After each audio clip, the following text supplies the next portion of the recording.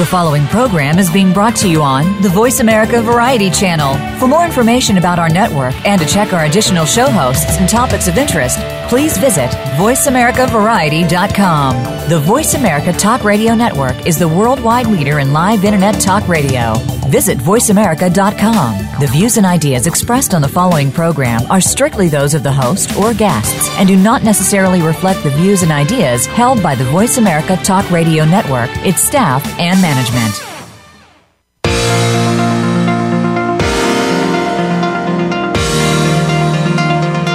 Welcome to Good Morning New York Real Estate with Vince Rocco.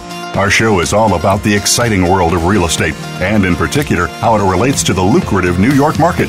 But if you're not planning a real estate transaction in New York, we still have plenty of information that you can use no matter where you are.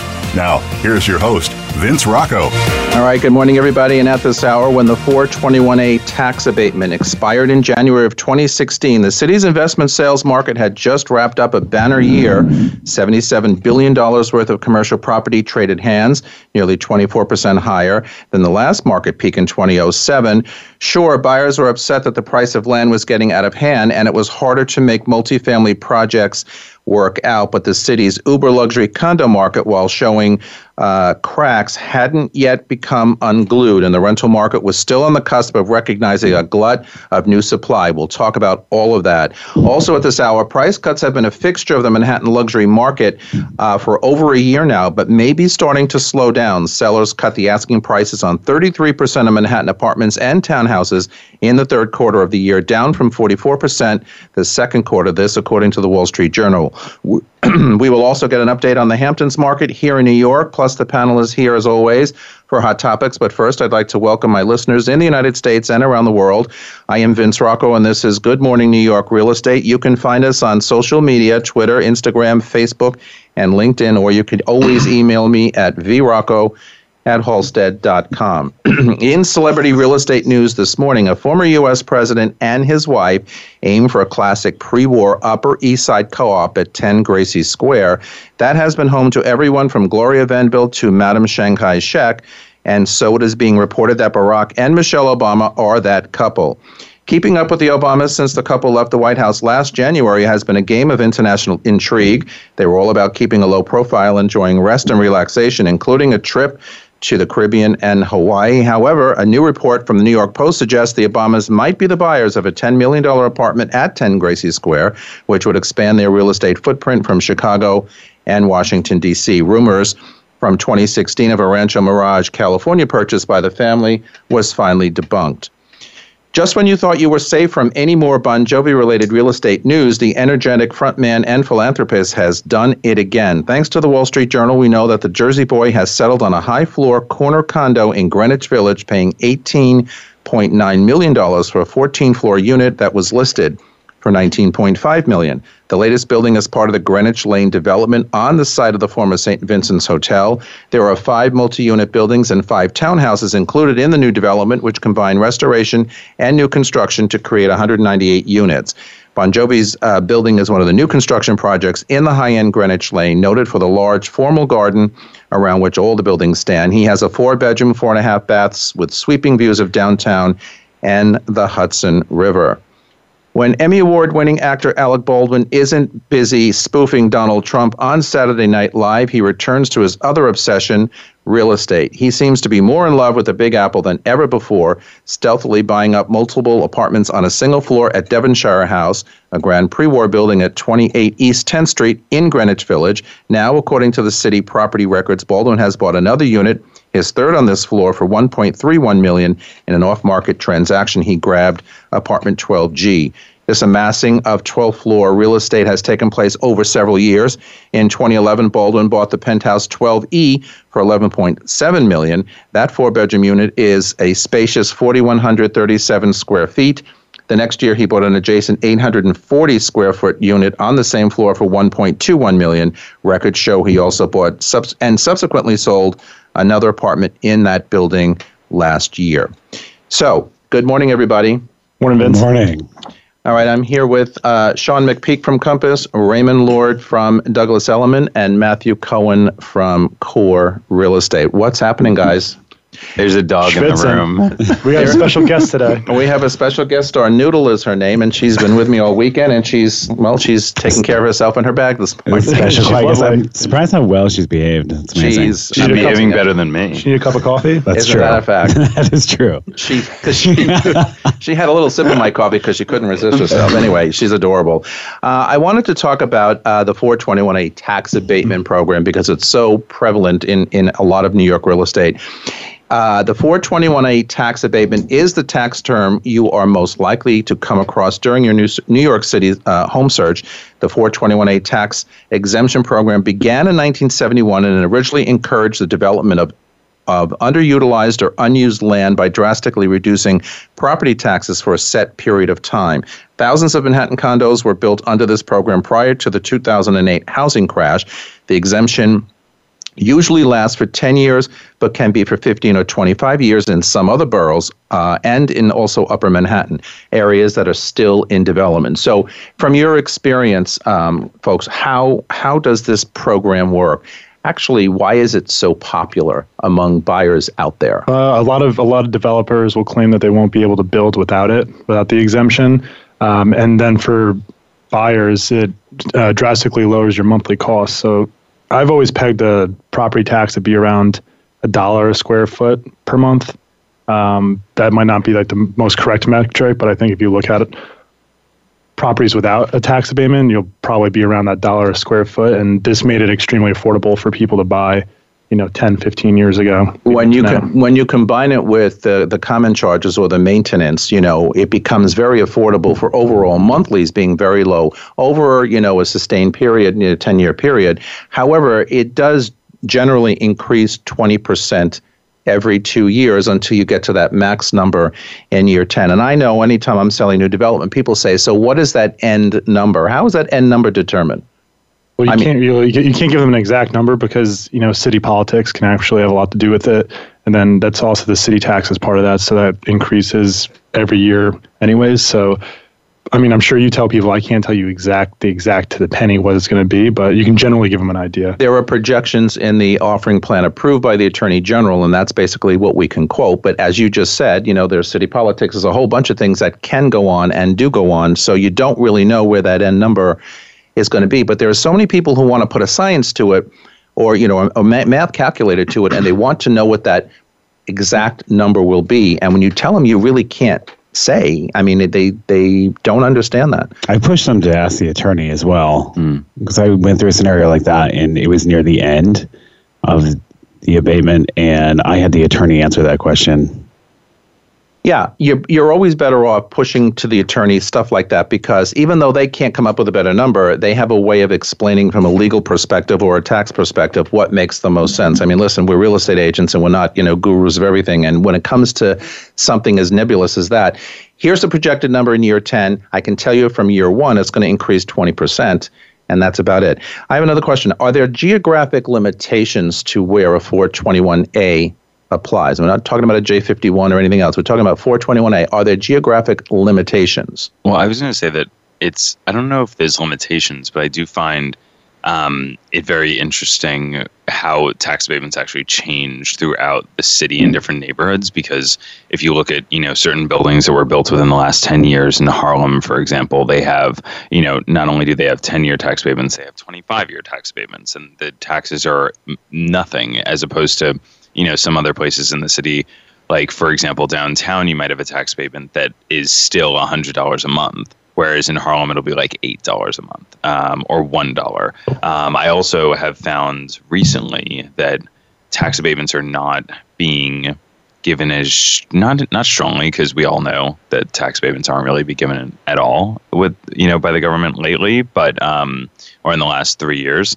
But projects that have gotten them have been a lot stricter, I've found. Like when attorneys are doing, when attorneys are doing due diligence, they always come back to my clients and say, it's not like a full tax abatement, for example, when you actually look at the offering plan or when you look at the schedule, and look at projects like Hudson Yards that have tax abatements and their taxes are still a little, not hefty, but, considering what the project is, but, comparative to other things, they're not $100 a month. Well, aside from geographical location, the building age can have something to do with it.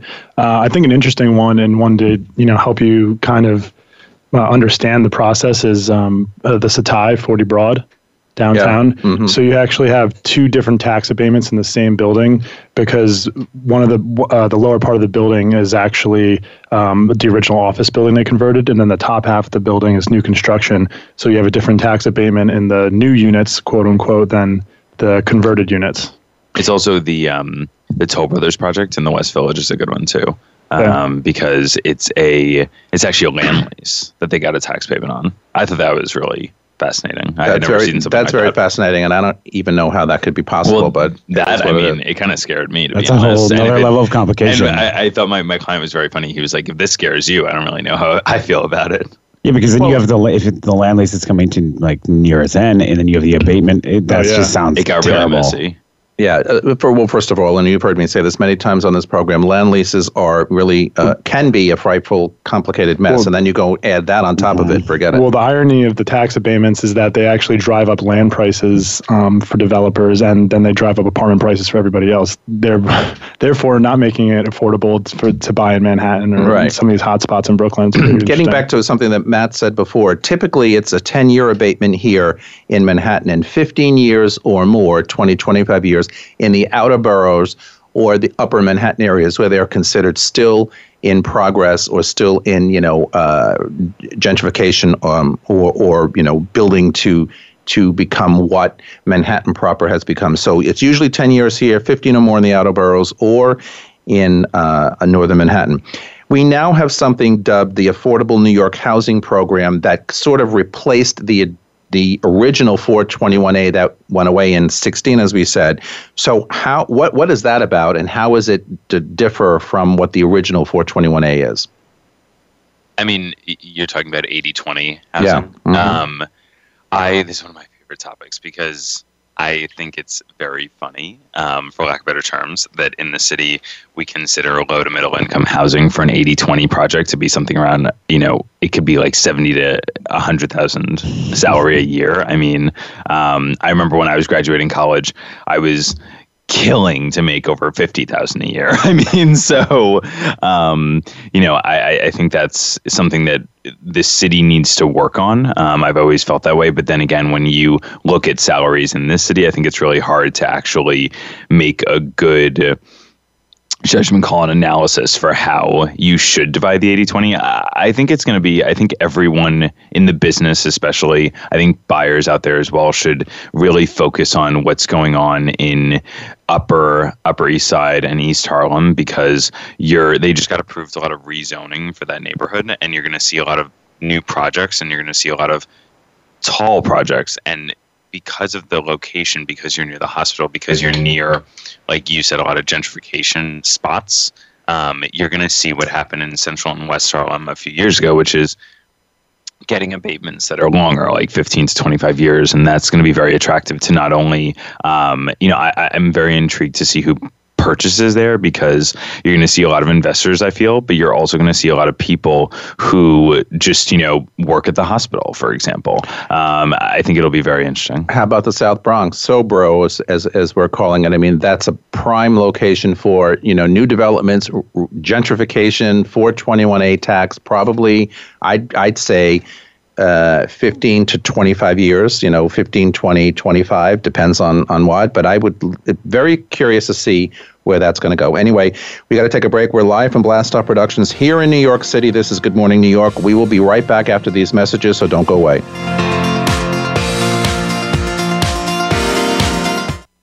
Streaming live, the leader in Internet talk radio, VoiceAmerica.com.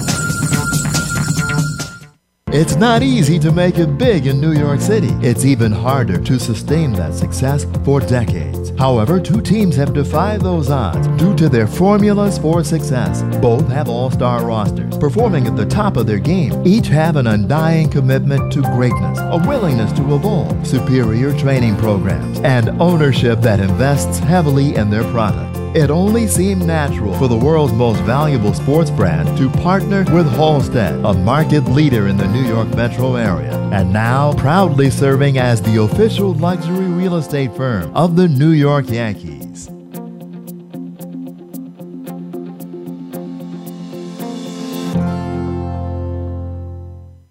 Have you become a member yet? Sign up now to become a member of Voice America. It's always free and easy. Plus, you get to take advantage of some great member benefits. Get unlimited access to millions of hours of on-demand content across all of our channels. Keep track of your favorite episodes, shows, and hosts in your own customizable library. Find out what shows you might be interested in based on your favorites. Plus, you get insider access with our newsletter.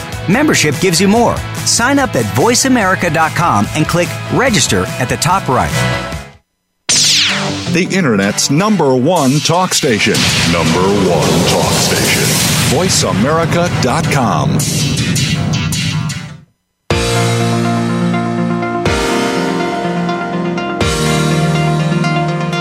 You are listening to Good Morning New York, Real Estate with Vince Rocco. If you want to call into the program, we're toll-free in North America at 1-866-472-5788. That's 1-866-472-5788.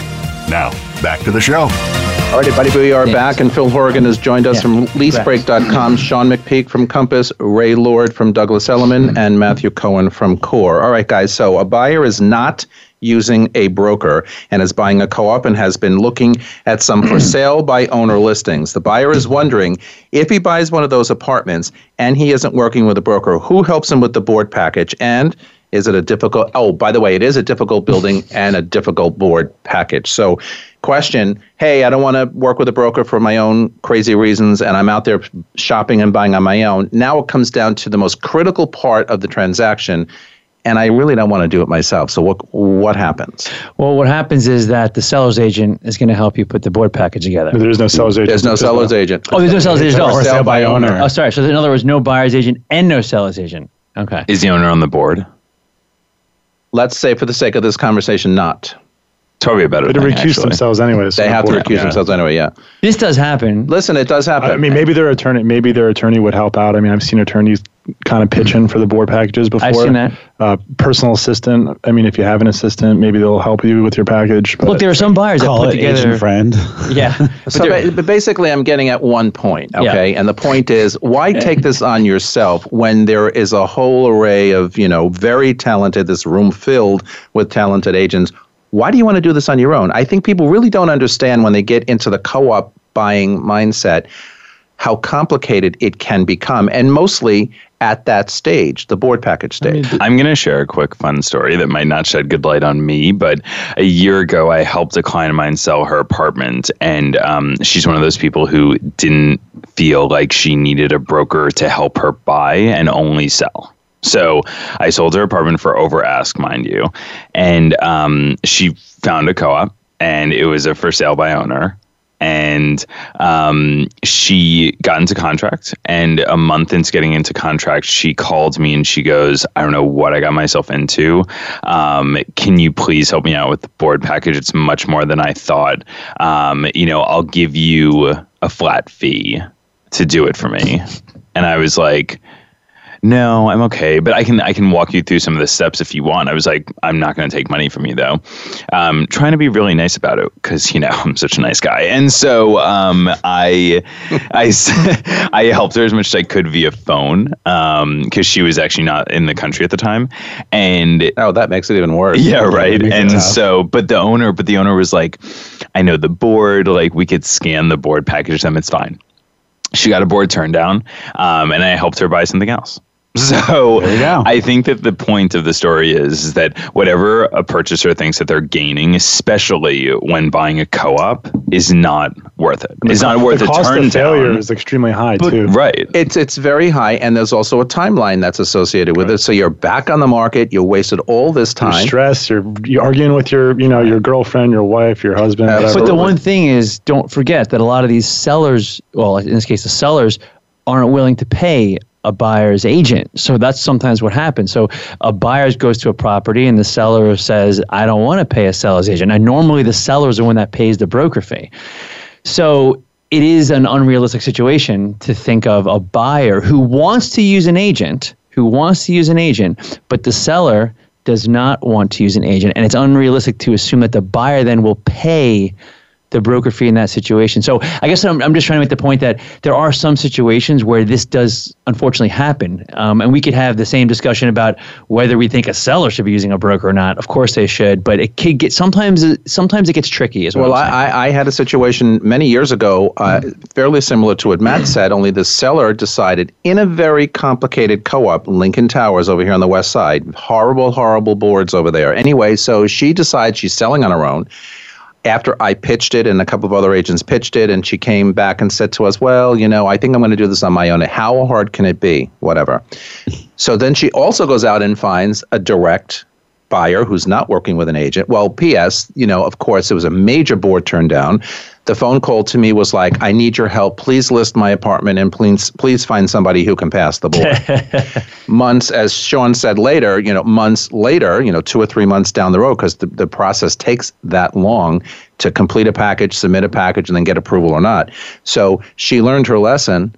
And we completed the transaction nicely. But, there's a lot of time wasted and a lot of frustration. Just do it right the first time. And people who want to avoid, this is a plug for agents, of course, but people who want to avoid working with agents really don't understand how they are hurting themselves, because there are nuances in this process, especially co-ops, that are very important. But wait, to take the agent out of it, for our listeners out there, to Phil's point, I think that not everyone, I think the public is getting the point too, because I got very excited yesterday because one of my clients is looking to purchase an apartment, and we were breaking down what a few apartments that he was interested in, and one of them was a for sale by owner, and it was actually his favorite one. And he said to me, I get a weird vibe by the fact that he or she is selling themselves. It gives me the feeling that they're either not a real seller or that, something will go wrong. Okay. So the public is definitely catching this. That's true. Yeah. Actually, to Matt's point, I also think that if you talk to buyers or sellers that have worked with agents before, especially just minimal competency, I'm saying, they will, in my experience, always work with an agent again, and they realize the value they bring. It's usually the first-time buyers, the first-time sellers that choose not to, or maybe someone that has had a horrendous experience. I guess my point, though, is that, and I hate to always tout ourselves too much, but the truth is it's so complicated. There's so much involved. There's so many little nuances to putting a board package together, to getting through the board, to putting an apartment on the market, to marketing it, to vetting buyers. Right. There's so many aspects to the business, and I think people just don't realize it because they do it themselves in so many other aspects of their life. And people aren't going to have time, especially in this city. Yeah. You're not going to have time for all that. And sellers really need to remember as well, and I remind people, if I get pushback on commission, I would tell them, I should be charging you 10%, because at the end of the day, it's a tax write-off for you. It's 100% deduction on commissions paid. Absolutely. So condo packages, I just completed 3 of them. Condo packages are getting so much worse than they ever were. Yeah, silly. In fact, this one building, they are exactly like co-ops. I mean, the amount of information they're requiring is unbelievable. It's unbelievable. So people, used to think it was easier to buy a condo, and it was. It still is. But now the boards are making it a lot more complicated. So at least in a couple of buildings I've recently sold in, we seem to be on par with the difficulties or the complications of a co-op package. And, the last one I just saw, I couldn't believe what they were asking. Well, why do you think that is? Because ultimately a condo really can't deny you. Well, I think it's the management companies. I think, especially when the market's strong, your management companies' fees go up. You go to different parts of town, Tribeca, for instance, management company fees are out of control. You think it's to justify the fees? I think, no. That's why they're asking so much. I think, everything is so much more expensive in Manhattan than anywhere else in the country. But some of the fees with these packages are off the charts. I actually don't agree. I don't think it is the management companies. I think that you're seeing a lot of changes on boards throughout the city. I think that people are going off boards and new people are coming on. And I find that a lot of people who are buying condos or buying co-ops these days have done the opposite in the past, and they've learned from both experiences. And I think that co-ops are getting less strict actually lately, and I think condos are getting more strict. I think that they're kind of doing the opposite because they want they know that it will never be on the same level, the same playing level, but I think that they want to even it out a little bit more. But then you got to ask, why isn't all this stuff digitized? Why do you have to print out an entire hammer mill case of paper in order to submit a board package when everybody has my 80-year-old grandmother in Germany has an iPad and knows how to use it. I could send it to her and she could read the board package. Yeah, but just to play devil's advocate, I think that, aside from being eco-friendly and not using paper, I think that real estate is just one of those things that is always going to have some classic aspects to it, like the transaction process with it. So, and to that point, think about how we always talk about how real estate brokers should always remain a constant. I think that this is also one of those things. If you argue that, one could argue when a buyer's attorney is doing due diligence, why do they have to go to the management company's office to read the minutes? Why can't they just read minutes in an easier way? Give an explanation of what's going on, in the building. I think that's justified 100%. But the actual forms, the credit checks, the payments.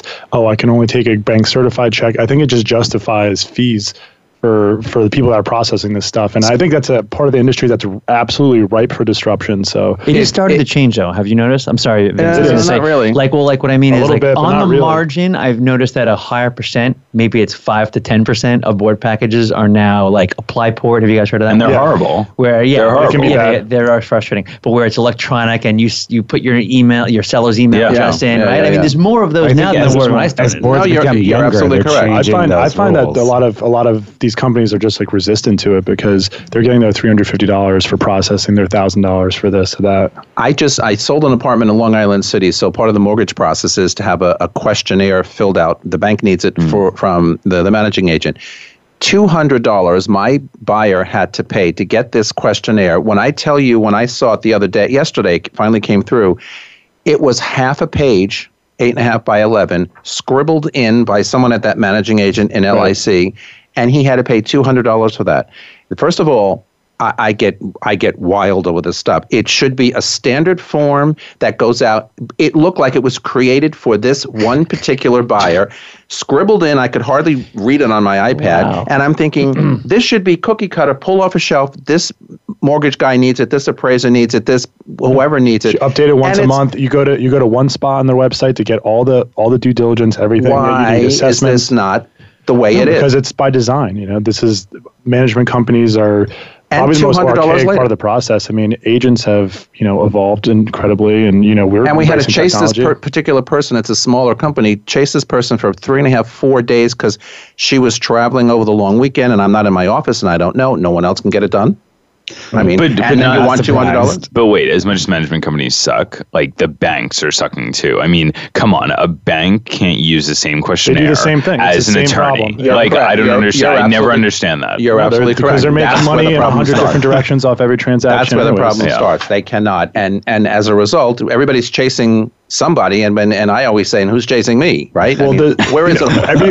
every seller and every FSBO and people who hate to use brokers or think they're going to save money, they don't even realize how much money is actually is getting taken out of these transactions by all these other hands in the pot that are really inflating the price of the real estate for them. And it's interesting because especially in these condos, when you turn around and rent an apartment for an owner, the same fees apply. And when you're talking about a studio or a one-bedroom, these people can't afford these fees. It's out of control. It's insane. You price them out, and then the owners get upset because you can't rent the apartment, and they don't really want to understand. And then December rolls around, and you're like, okay, you're going to have to pick up the board fee, and then it hurts. All right, we have to leave it there and take a break. You're listening to Good Morning New York on the Voice America Variety Channel. We will be right back. Don't go away.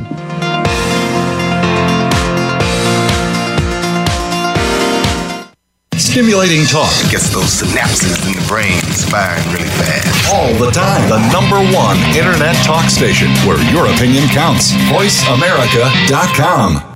Now you can take your favorite Voice America radio program with you anywhere. Sign up for our mobile app if you have an iPhone, Android, or BlackBerry. The Voice America Interactive Radio Player, powered by Aircast, gives you the freedom to listen to any of our programs, anywhere, live and on demand. No registration is required. Listen to your favorite Voice America hosts and discover new ones. Download the Voice America mobile app for iPhone, Android, or BlackBerry, powered by Aircast. Visit the Apple iTunes App Store, BlackBerry App World, or Android Market.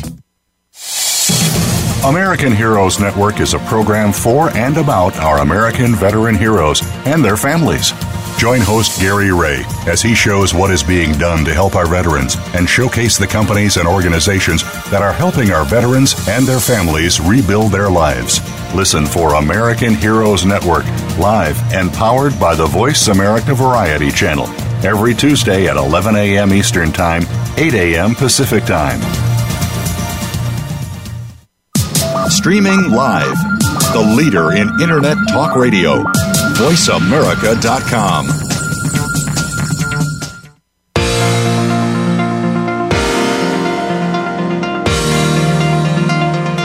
You are listening to Good Morning New York, Real Estate with Vince Rocco. If you want to call into the program, we're toll-free in North America at 1-866-472-5788. That's 1-866-472-5788. Now, back to the show. Hey, everybody, we are back with Phil, Sean, Ray, and Matthew. All right, the relationship between a tenant and a landlord is by nature transactional.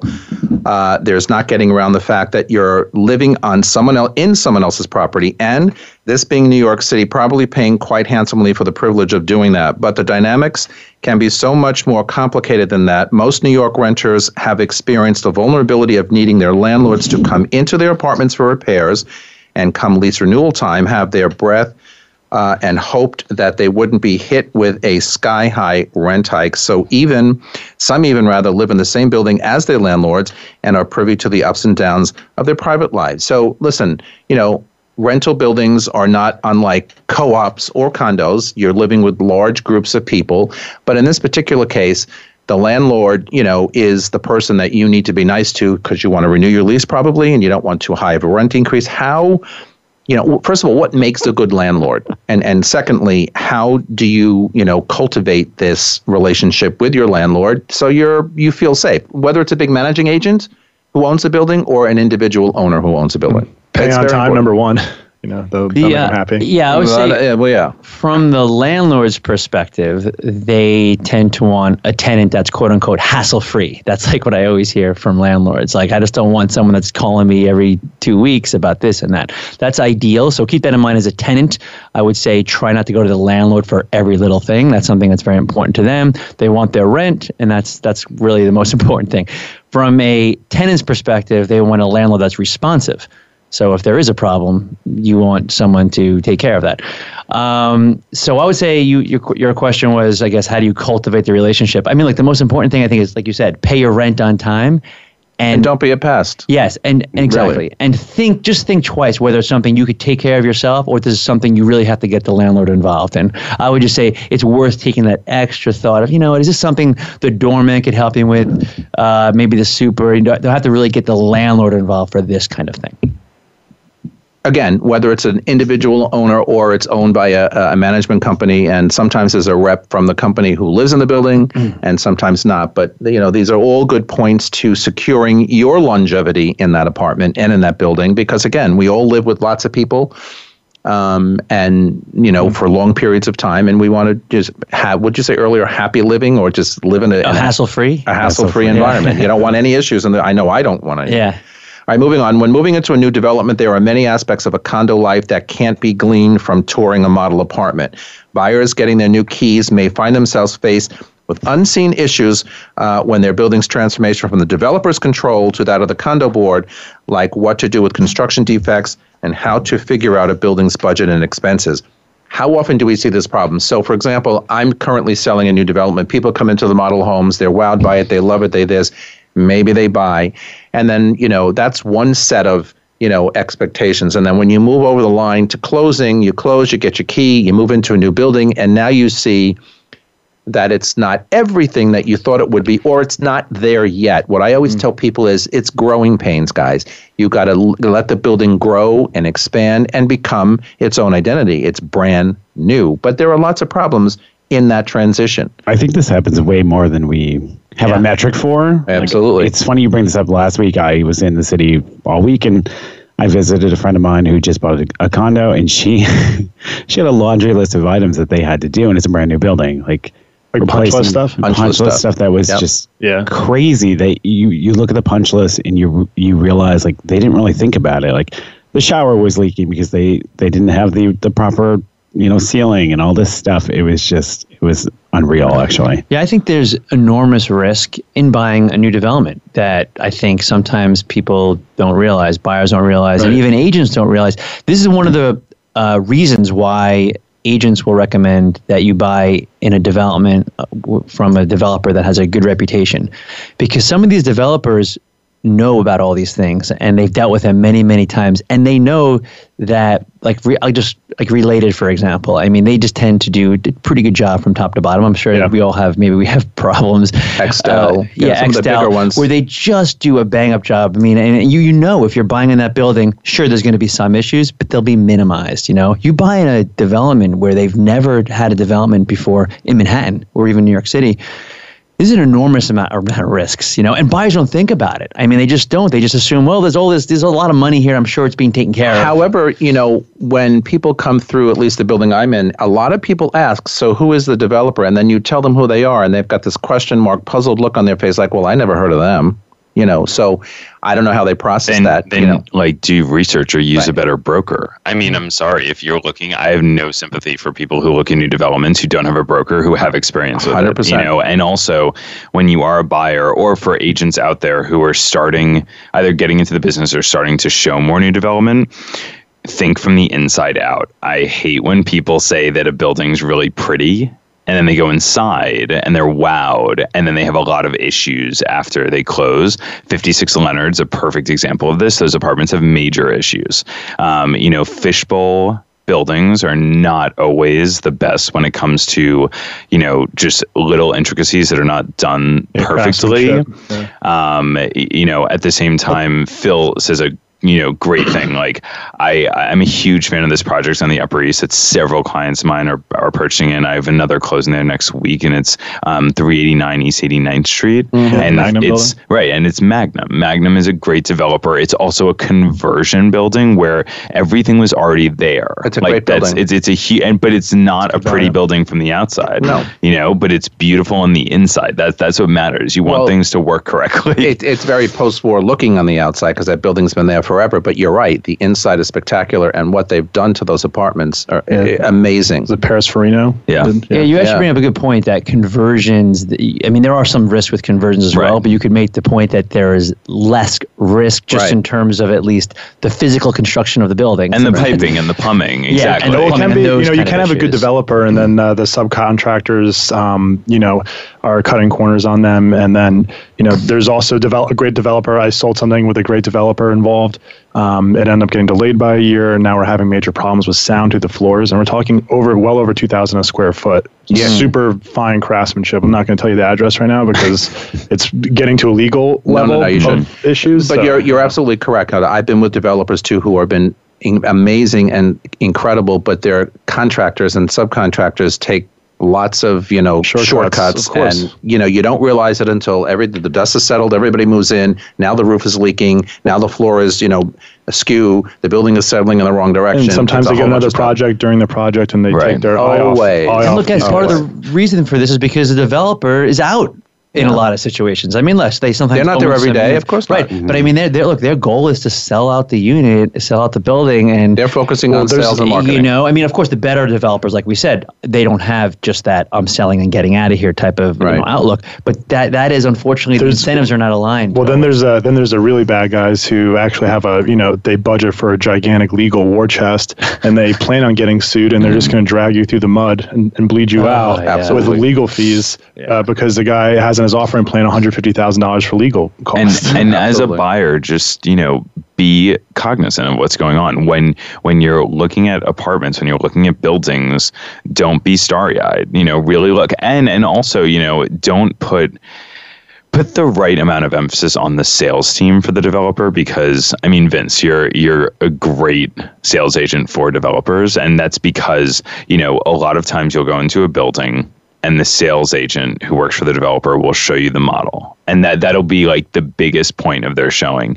And then if they can get access into the actual units that are empty, they'll kind of do it fast. And there's a reason for that. You, on the other hand, for example, you'll show the model that's staged and it's meant to be beautiful, and then you go into the unit and you say, like, take your time, look at everything, really look at it. Because, if something's not right after you close and it's, say, an issue on the punch list, or it's not even on the punch list, and then you realize it, like, it's no fault but the buyer, unfortunately. So, you do a great job for your developer. Buyers, just be aware of what you're looking at. You also, when you're selling on site, need to understand the full scope of the project. That is the construction team, that is the development team, that is the design team, that is everything, because people come in and want to know everything, and they will ask you all kinds of questions, and you need to be credible.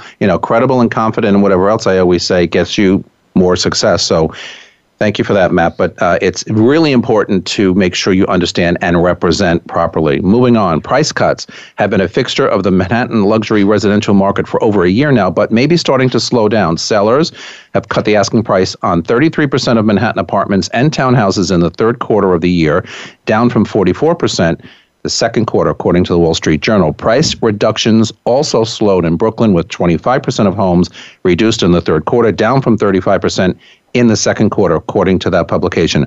Brokers are saying that the reduction in prices may represent a recalibration of the market.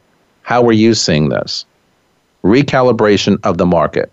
I mean, what percentage of those numbers are high end, I guess I would ask, because you said 30-something% of townhouses, and it's the whole Megillah. It's everything. That's interesting. I think a lot of people who had unrealistic expectations, as we always talk about on here, but there's a lot of people who are reaching, and I even had a habit of it since 2010 of trying to push the next sale, the boundary of the comps in the building, and I don't think a lot of people are selling for over the last comp right now. I don't think it's been happening for more than a year, maybe a year and a half. People have not been pushing the envelope of prices.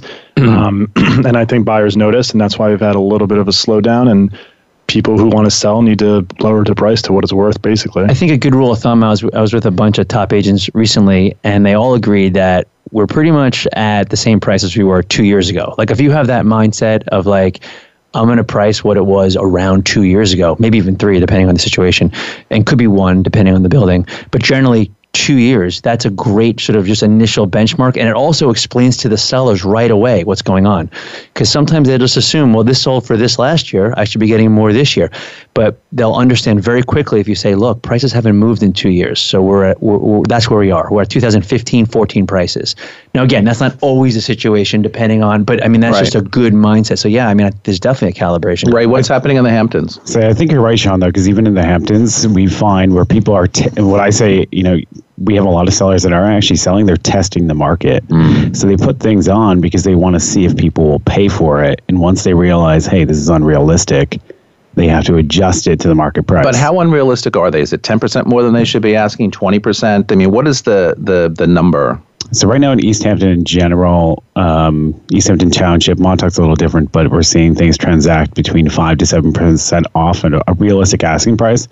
But you'll have, this just happened to me actually, this developer wanted to put a property on. It was a spec project. And I told him from the start, put it on at 1,995 because beyond $2 million, it was molasses at that point. And he wanted to put it on for 235, and it sat and sat and sat. And then he eventually moved it to 1,995, and now it's sitting still because he missed his opportunity. But he missed the opportunity. Now he's chasing the market in the wrong direction. Right. So you find those situations, and it's frustrating because you're trying to help them and they can't help themselves. I also find, and I think we talk about this a lot, the need for very educated, talented brokers. Sorry, need to speak closer to the mic. Is at an all-time high right now because of the fact that comps are becoming more and more difficult throughout the years. Some comps are more renovated, some comps, have certain sellers that have issues. I mean, seriously, like comps are all over the place. Like there was, a building I do a lot of business in, Tribeca. I used a comp that was the same line in the building a year ago, and then I found out that the seller needed like a 6-month post-closing, occupancy. So they're just, comps are becoming much more difficult to accurately depict and accurately evaluate.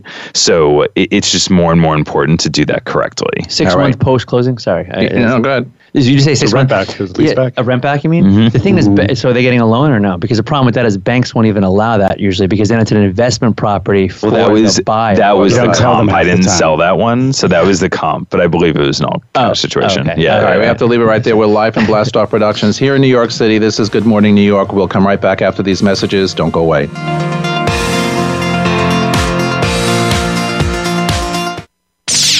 The Internet's #1 talk station. #1 talk station. VoiceAmerica.com. It's not easy to make it big in New York City. It's even harder to sustain that success for decades. However, two teams have defied those odds due to their formulas for success. Both have all-star rosters, performing at the top of their game. Each have an undying commitment to greatness, a willingness to evolve, superior training programs, and ownership that invests heavily in their product. It only seemed natural for the world's most valuable sports brand to partner with Halstead, a market leader in the New York metro area, and now proudly serving as the official luxury real estate firm of the New York Yankees.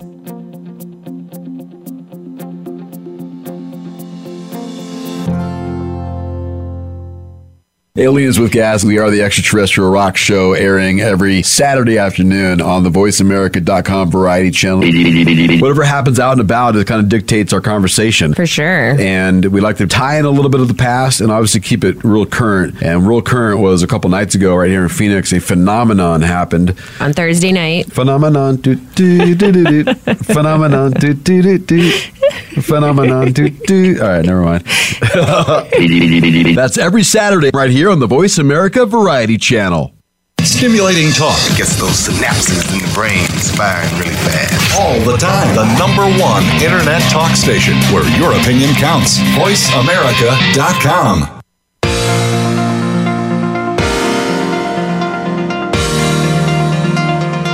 You are listening to Good Morning New York, Real Estate with Vince Rocco. If you want to call into the program, we're toll-free in North America at 1-866-472-5788. That's 1-866-472-5788.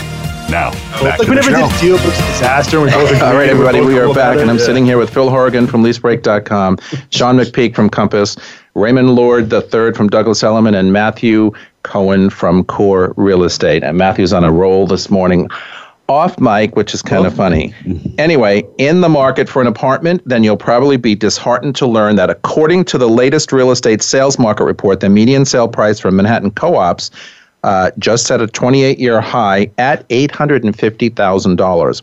Additionally, the median price for resale properties, the majority of them are co-ops, also hit a 14-year high at $995,000. This is not surprising, according to appraiser Jonathan Miller of the firm Miller Samuel, the author of the report, who says the increase in prices perversely comes out of the traditional gap in prices between condos and co-ops. Co-ops have been flirting with price records for years.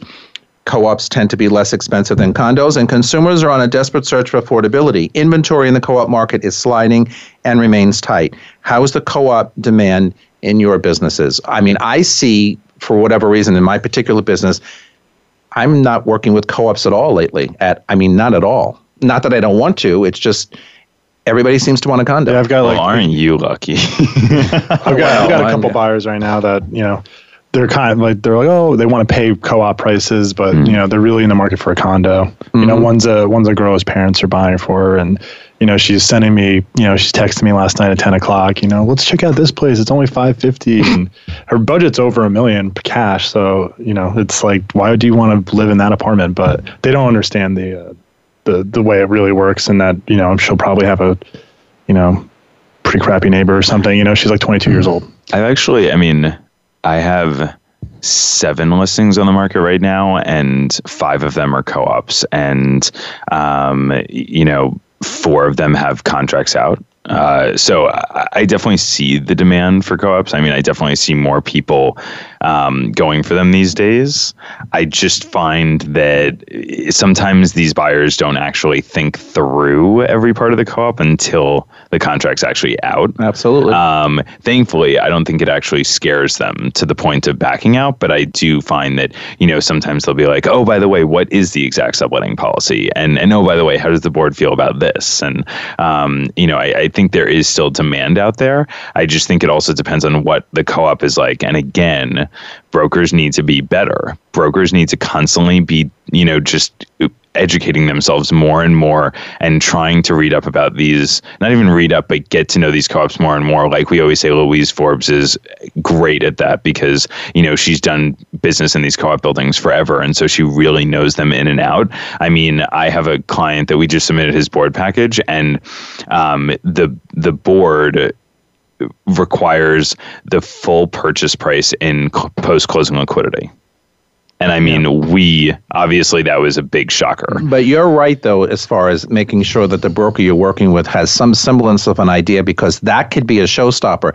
You buy the apartment, you get an accepted offer, you go to contract. Now, all of a sudden, you go to a board process and you realize, oops, no one told me that I have to have equal, liquidity in the bank that matches the purchase price. And some are like 50%, some have no requirement, but yet they do, but they won't really say so, but yet you got to figure it out. So it's when you're selling co-ops, you've got to try and find out as much information. But why is the inventory sliding, or why is it remaining tight? Is it because a lot of people co-ops, they're not listing? I mean, I don't know if I agree with there's a new thing where the demand for co-ops is greater than condos. I think a lot of it depends on the profile of the buyer. I mean, and that just really dictates it. I will say though that one thing to think about, I think about this a lot, is that no new co-ops are getting built. Only new condos are getting built. So over time, the difference between the share of co-ops and condos is going to change. There's going to be less co-ops as a percent of the total and more condos. So that to me is also a reason why the price gap maybe is narrowing a little bit, because one of the reasons why condos are so expensive is because there's so few of them and the demand is very high. But as that changes, I think we will see more of a price to his point. I read it. I read something the other day. And this makes perfect sense. I think people don't have a reason to sell, and there's been no major recession. People aren't losing jobs. People aren't being forced to take out their equity of their apartments. So they also can't buy anything if they sell. Most of these people look at it like, if I sell, what's the point? I can't buy anything. They're not making like a 10-15%. That's a very big point. Justify. That's a very big point. That's the first thing I would say. But the second thing is that we're seeing, it's to what you were saying, Phil, is that you have a buyer pool that predominantly can't afford a condo realistically, and the co-op is their only avenue into purchasing something. And I feel like, especially with like our Matt and I's generation, for sure, is like that's the situation. You're forced to buy a co-op. I think what people fail to realize right now too, like we see it because we're seeing the transactions every day, that you can sell at a good price, but you can also negotiate, with these new developments, some of this other stuff. So people out there who are, looking at prices and saying I can't really afford, or it might not be worth it because I'm not, getting anything extra on my sale. It might not necessarily be true if you negotiate correctly, especially the new developments. I mean, there's definitely discounts out there. I tell sellers in the Hamptons that all the time. Your competition isn't local anymore; it's here. Mm-hmm. And we talked about this on the show before, and that developers will give you the kitchen sink because they can't move this stuff sometimes. Yeah, they need to get out a lot of them. And the word you're looking for is urgency. There's no urgency. No, there's no urgency. And some of my closest friends in the business, like Vince, are heads of new developments. They're sales directors in new developments, and we constantly have this conversation like, "How are you doing? How are you doing?" There are buyers that are circling, but no one really feels the need to pull the trigger. I mean, they feel like they can wait, and good on those buyers. They're pretty educated. That's a great. Well, yeah, they are. But they're educating themselves because there is no urgency. Love that, and they're just taking their time. But I also say that what will it take for them to find that right place? Right. If you're not urgently looking for an apartment, then why are you looking? Apartments. You should be buyers should be out there looking at apartments if they're ready to go. If all of their ducks are in line, their mortgage is ready, their financing is ready, all cash, whatever it may be, your attorney is in place. So I agree with you, Matt. I mean, again, whether it's my resale business where I have a lot of listings or, in the building that I'm selling, people come in, they ask all the right questions, they fish around, they look at this, they look at that, they may come back a second and third time. And then you think just when they're ready to pull the trigger, they just completely vanish. When last week, when one of my listings got an accepted offer and we got a contract out, the same day we got the offer that we now have a contract out with, another broker calls me. And she goes, 2 of my buyers came to your open house last weekend, not really looking seriously, but they loved it. So they want to make an offer. And I was like, oh, okay, well, make the offer. And then a few hours later, I get a call from her. They actually decided to wait. I mean, you're right. Like if you're not looking seriously, I mean, that's fine. Like go to open houses, explore. That Absolutely. Sounds great. That's but open houses but why engage? Well, but here's what I think, because I had two apartments in the last 3 weeks, accepted offers, contracts out, buyers vanished in both cases. Really? That's Gone. surprising. That's actually surprising. Gone. It happened so many. 2, you said? That's so weird. I bumped into them on the subway. I was going to say that, look, I think there's always trade-offs like we always talk about in buying an apartment, right? There's always trade-offs you have to make. And when there's no urgency, the buyers sit home and they think, well, why do I have to make these trade-offs? And they get cold feet. However, if the market is continuing to go up, or say interest rates, there's a big threat they're going to go up in a big way, then they have that urgency and they're willing to make those trade-offs. So that's why I say that determines the market. That's the reason why people, it's not that people happen to be out there that are less serious. They're just as serious as they always were, but they don't have that extra urgency because the prices aren't going up. There's not a fear that if I don't buy this now, the prices are going to be up 6 months from now. You know what I mean? There's not that fear. They feel confident that, the trade-off's not there. The trade-offs aren't correct. This isn't perfect for me. I'm going to wait. All right, we have to leave it there. We're out of time. That's our show for today. Thanks to my panel, as always. Until next time, be kind to one another for all of us here at Voice America all around the world. Thanks for joining us, and we will see you next time. Goodbye, everybody.